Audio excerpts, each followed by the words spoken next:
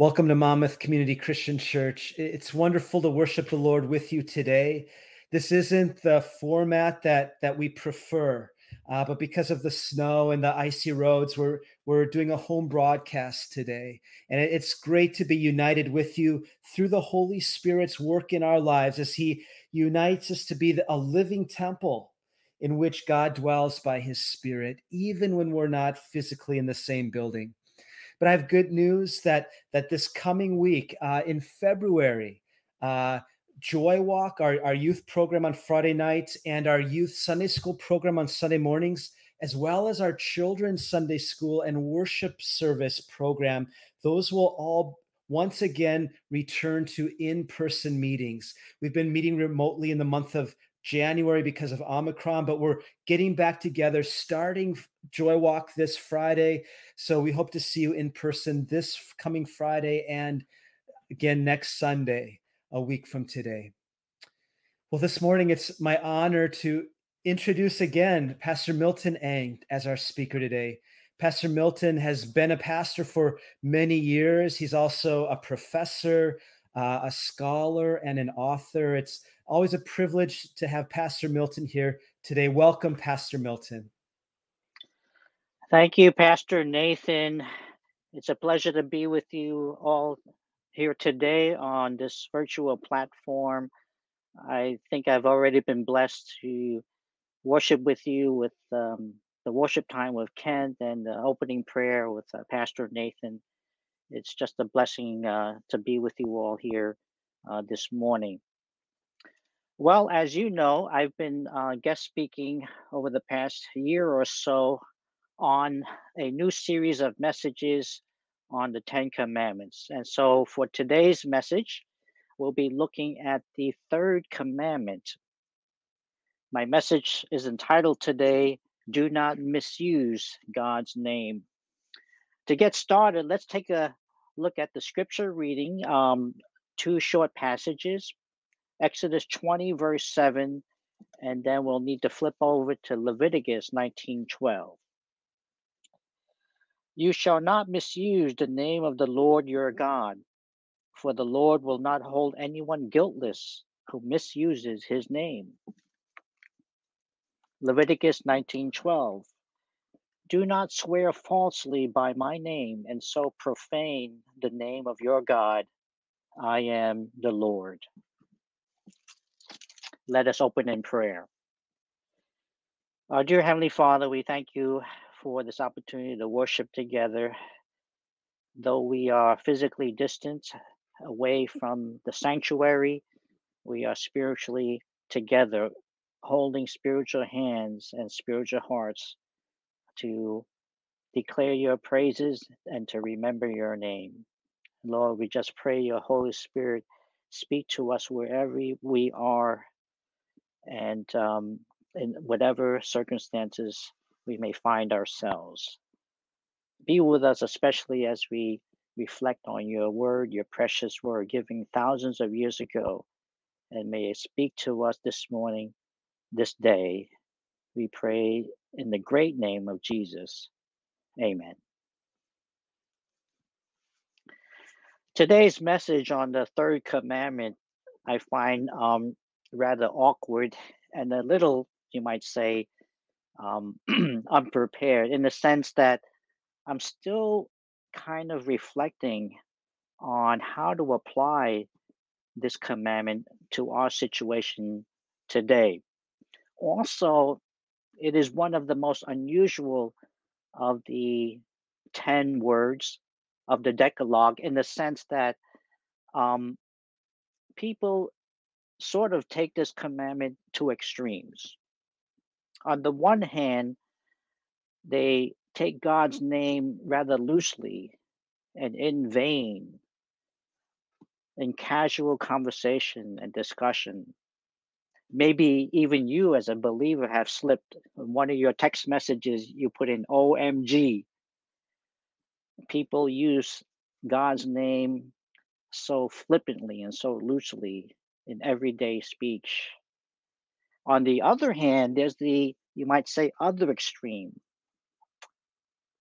Where in the Jewish tradition, you might be interested to realize that because of this very commandment in the Jewish tradition, in the strict Orthodox Jewish tradition, they are forbidden to even pronounce or say out loud the divine name in synagogue and worship for fear of misusing the name of God or using it in vain. And that's why you should know by now in my series of messages, if you recall, in the Old Testament, in the English translations, when you see Lord in all capital letters, Lord, in all caps, that is the translators of the Jewish and Christian tradition out of reverence for the divine name of the God of Israel. They substitute Lord in caps. According to scholars, we suggest the original pronunciation was Yahweh. So this is one of the more difficult of the commandments to speak on. And let me just share that this is a draft, or you might say a first version as we get started. The first thing to keep in mind is to go back thousands of years ago to realize that in the ancient world, the name of someone or the name of a deity was extremely important. Nowadays, for us, for you and I, we don't have that same that same gravitas or solemnity when it comes to the importance of someone's name. In the ancient world, and sometimes even today, depending on your culture, names, first of all, had meaning. Names had meaning. They weren't just labels to tag someone. Today, a name is just a name. Milton, John, Bob, Steve really has no meaning. Even in the Bible, I'm sure you're aware that names and their meaning were highly significant. Genesis 17, Abraham's name was changed by God. Abram, his original name was Abram. Abram fell face down, and God said to him, "As for me, this is my covenant with you. You will be the father of many nations. No longer will you be called Abram. Your name will be Abraham, for I have made you a father of many nations." So Abraham's original name was Abram, which means something like exalted father, but it was changed to Abraham to mean the father of many. Even in the New Testament, the apostle by the name of Peter, that was not actually his original name. When Jesus encountered um, Peter, he changed his name. In John chapter 1, Andrew brings his brother to meet Jesus, his brother Simon. And here's what verse 42 says. And he brought him to Jesus. Jesus looked at him and said, "You are Simon, son of John. You will be called Cephas," which when translated is Peter. Cephas is the Aramaic word for rock, and Peter is the Greek word for rock. So Cephas, Aramaic, Peter, Greek, simply means rock. Not only did names have meaning, names actually had some kind of mysterious power in the ancient world. If you knew somebody's name, or if you had the name of a deity, you had some kind of power behind that or even over that person. For example, in the Egyptian Book of the Dead, here's a quotation. In this document from ancient Egypt, it contains instructions on how a person, once they have died, in their soul can go through these various tests or questions by the gods by the god of the underworld. There are actually 42 gods, and the the person is interrogated as to their sins. But in any case, it says therein, I know you, and I know your name, and the names of the 42 gods who are with you. In order to pass the test into eternal life, you might say, you had to know the names of these 42 gods. Even in the Old Testament, there is a kind of hint of this ideology or this thinking that if you know the name of a deity or a god, you have some kind of power over that deity.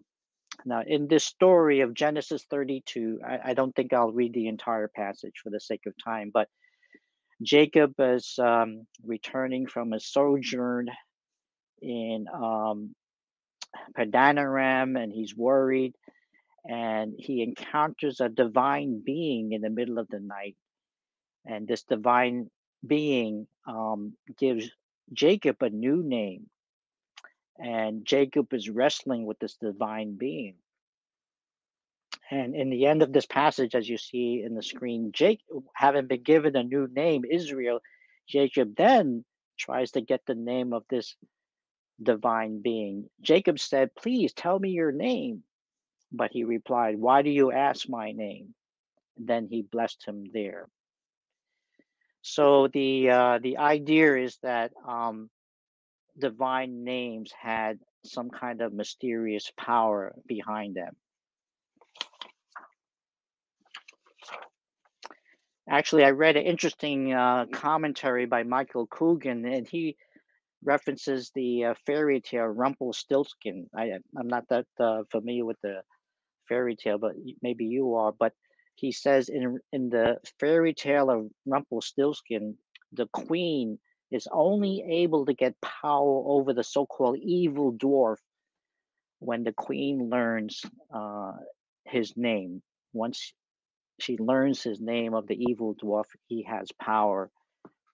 She has power over him. So this idea is even in today's fairy tales.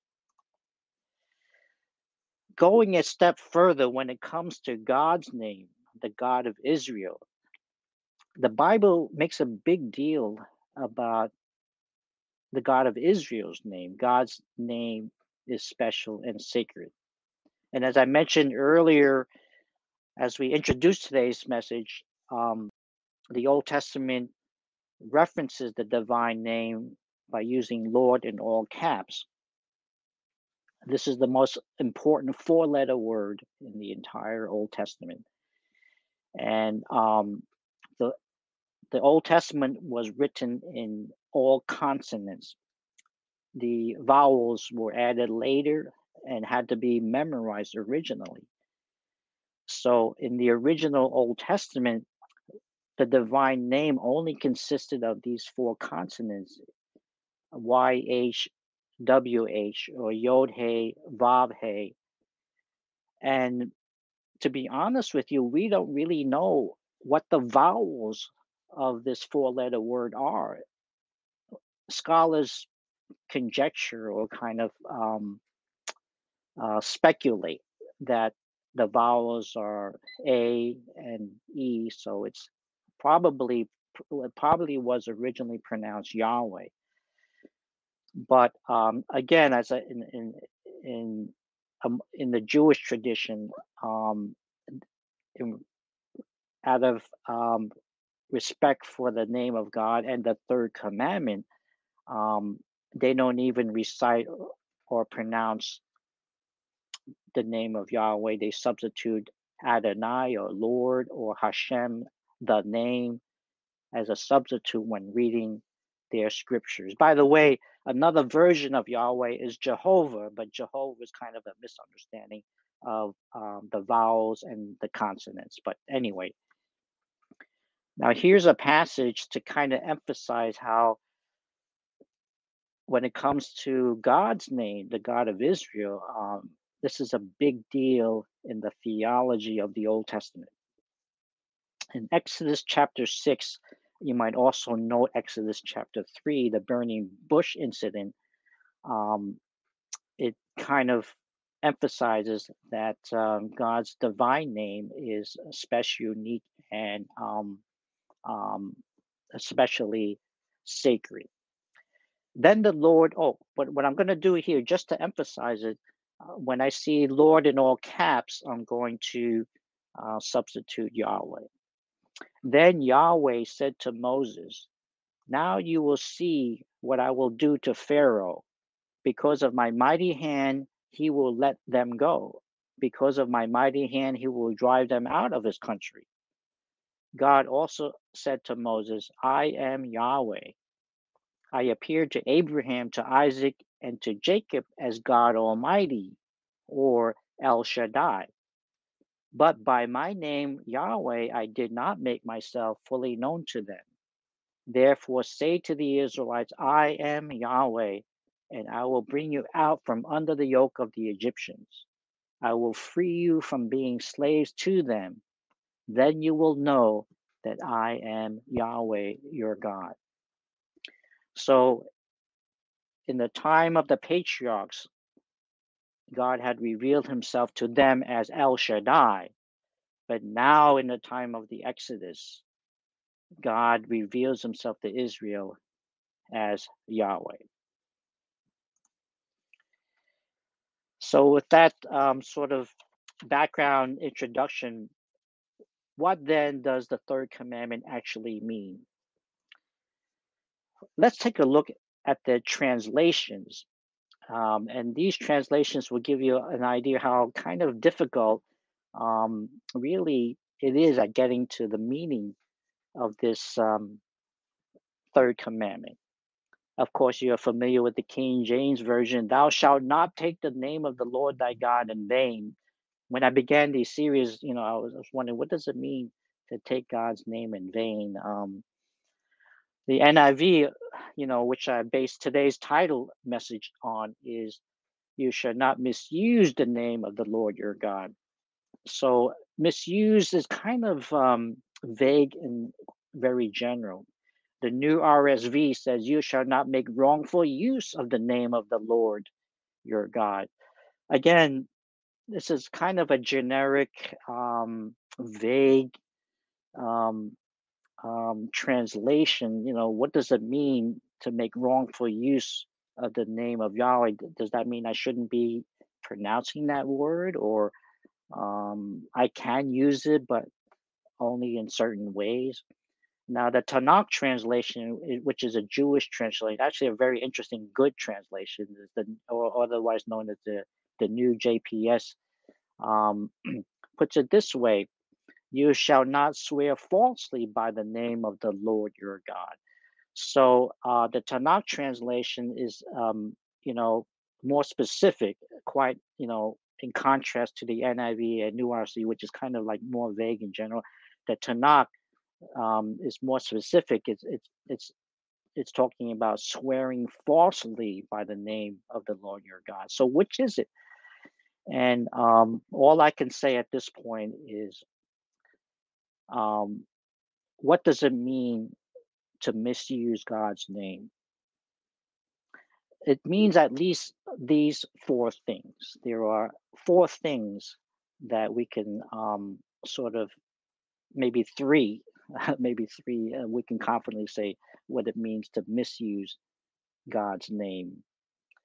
First of all, it's pretty clear that in the original context of the Old Testament, misuse means lying under oath in God's name. So you're taking an oath, you're making a pledge of some sort, and you you lie. Basically, you lie under oath. And this is today's second scripture reading, Leviticus 19:12. Do not swear falsely by my name and so profane the name of your God. I am the Lord. I guess this is the Tanakh's kind of take on the translation. Do not swear falsely. So at the very least, when you take an oath in God's name, you are promising to tell the truth and the whole truth. You are invoking God's name as a kind of support, as a kind of almost a self condemnation that you are willing to bear punishment if you swear falsely or lie under oath. It's interesting, and I wonder if today's custom of sworn testimony goes back to this third commandment. Traditionally, when you appear in court as a witness, you're asked to give sworn testimony, and a person comes up to you, you stand, you raise your right hand, and this person says to you, Do you solemnly swear to tell the truth, the whole truth, and nothing but the truth? So help you God." And you right hand, you say, "I do." So, as a believer, at the very least, misusing God's name means swearing falsely, lying under oath.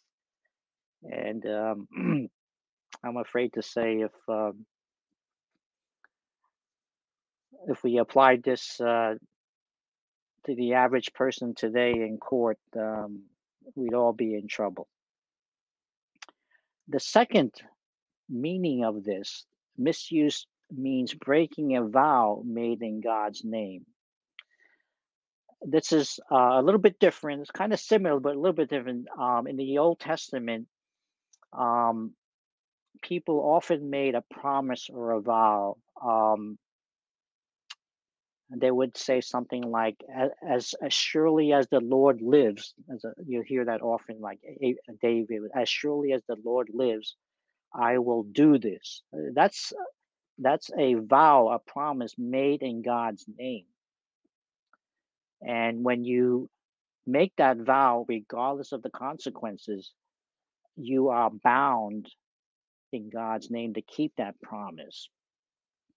There were several promises made in the Old Testament, like Jephthah's vow.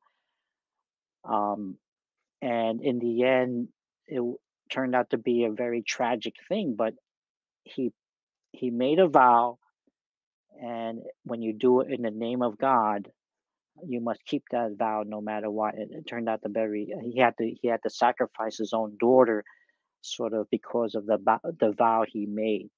Ecclesiastes 5 4 to 5. When you make a vow to God, do not delay to fulfill it. He has no pleasure in fools. Fulfill your vow. It is better not to make a vow than to make one and not fulfill it. Okay, so um, I don't know if people do that so much today. Now, thirdly, now this is getting a little bit more down to the nitty gritty and to a contemporary application. And I wonder if this third commandment has influenced society in this sense as well. Misuse means using God's name in profanity. Actually, going back to the last point, I that's why it really bothers it really bothers me when, especially young people, they use this expression. I swear to G. I swear to G. That is that is really inappropriate for a Christian, a believer, to be misusing God's name in that fashion. But anyway, now this issue of profanity is not just a contemporary issue. There is evidence that we have a case of profanity, using God's name and profanity, in the Old Testament. In Leviticus 24, verses 10 to 12, there's this story, this incident of a half Israelite. You see, there was a son whose mother was Israelite and whose father was Egyptian. And let me read to you the passage. You see the very interesting case of profanity in the Old Testament. Okay, now the son of an Israelite mother and an Egyptian father went out among the Israelites, and a fight broke out in the camp between him and an Israelite. The son of the Israelite woman blasphemed the name with a curse. So they brought him to Moses. His mother's name was Shelomith, the daughter of Dibri the Danite. They put him in custody until the will of the Lord should be made clear to them. So in the exegesis or an exposition of this passage, the Old Testament scholar Patrick Miller in his commentary makes us a very, very interesting comments, and he says that apparently this is a case of profanity. Here's a quote from his commentary, page 104, quote, more literally, the text says that the man, quote, pronounced the name and belittled it. Presumably, in the heat of the battle, the man let loose what is commonly understood as profanity, a non serious use of the divine name, or a use of it in the context of fighting that can only be regarded as a trifling use of their name. Now, here's the funny part of the quotation. It continues like this. It is as if someone in anger at a computer that is not performing correctly says in disgust, Jesus, God. A contemporary example actually heard by the author on the day of writing these words. So, this was hilarious reading this quotation because Patrick Miller is not exactly the most exciting writer. His commentaries are long and kind of drawn out, but this is the funniest remark I've ever heard him say in his commentary. In any case, misuse means using God's name in profanity.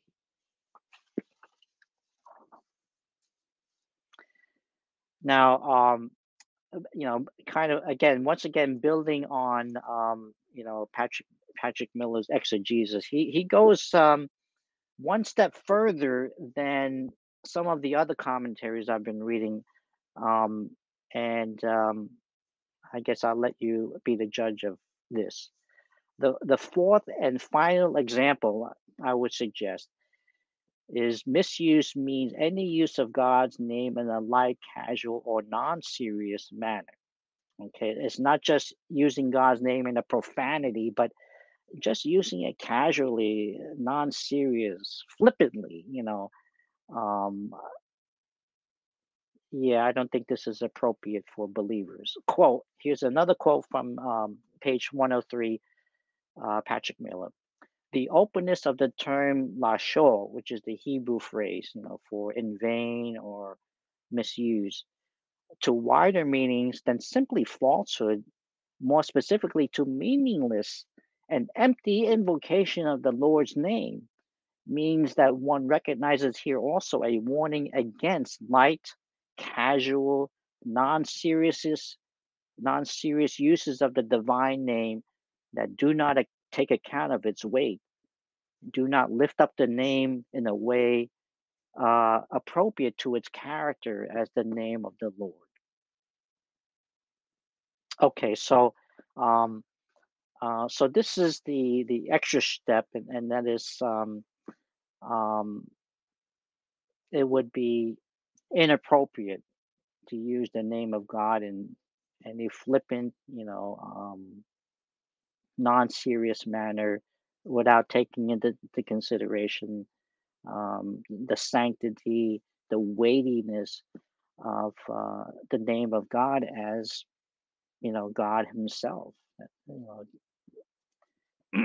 Now here's a interesting another translation from Michael Coogan. This is his own translation. I thought I'd bring it up to kind of flesh out this idea even a little bit more.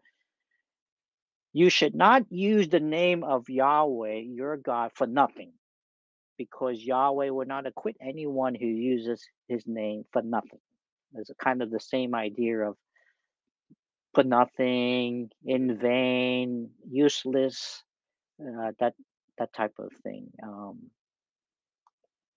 I think if we're all honest with each other, we're all guilty of this kind of breaking this commandment. For some reason, we have this habit of using, God's name um, in everyday speech, or we get angry. There must I don't know exactly why we don't we I remember one pastor, um, or my pastor was was commenting on this type of thing, was saying, we never say like, oh, we never say things like, oh, Buddha, or oh, Confucius. We say, oh, God. So you know I don't know how you feel, but ever since I became a Christian, it does kind of bother me when I hear God's name being used so flippantly in public. And so I think maybe in your family, here's a lesson that maybe you can take home practically in your own family, and that is, at least in the domain of your own family, especially with your children, teach them to revere God's name. Tell them that God's name is special, is sacred, is powerful, and should not be taken lightly. That these expressions, OMG, or Jesus, JC, or things like that, is um, is inappropriate in a Christian household. Well, let's bring it up to the New Testament.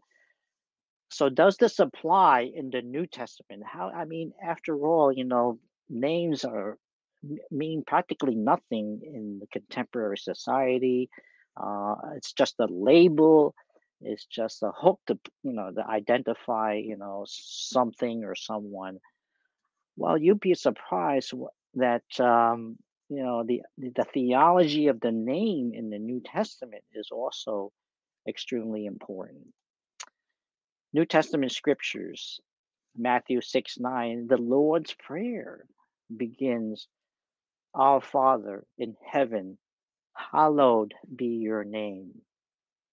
I was sort of kind of stunned, rebuked myself when, even the Lord's Prayer talks about revering God's name.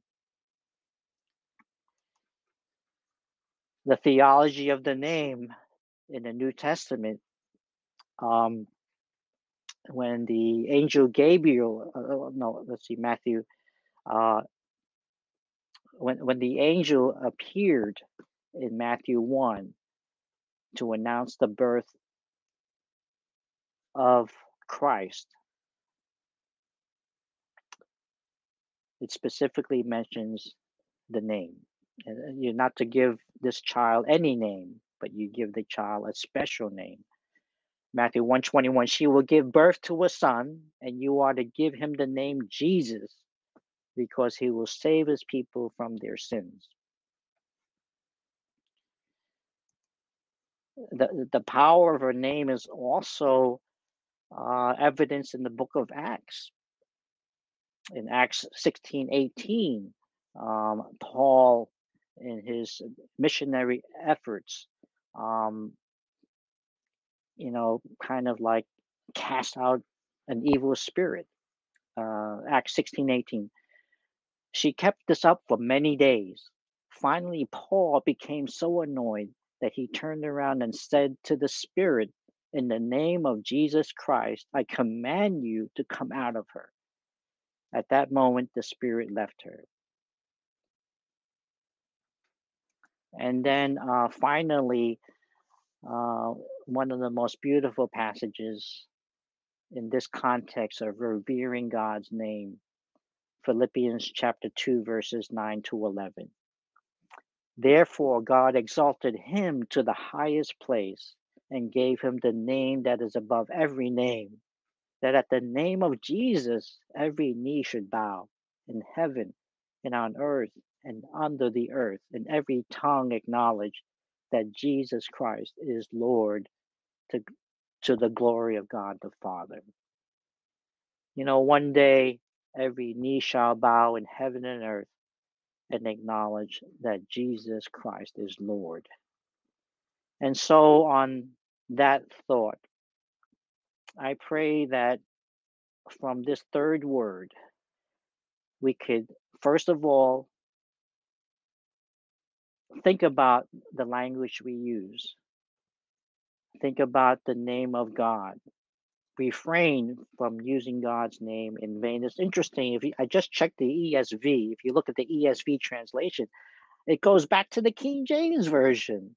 So, and it's actually maybe not bad. The ESV says, "You shall not take the name of the Lord your God in vain." It goes back to, it's really interesting, and a good way to translate it and to remind us to revere God's name, in the sense, by revering God's name, we are revering God Himself as well.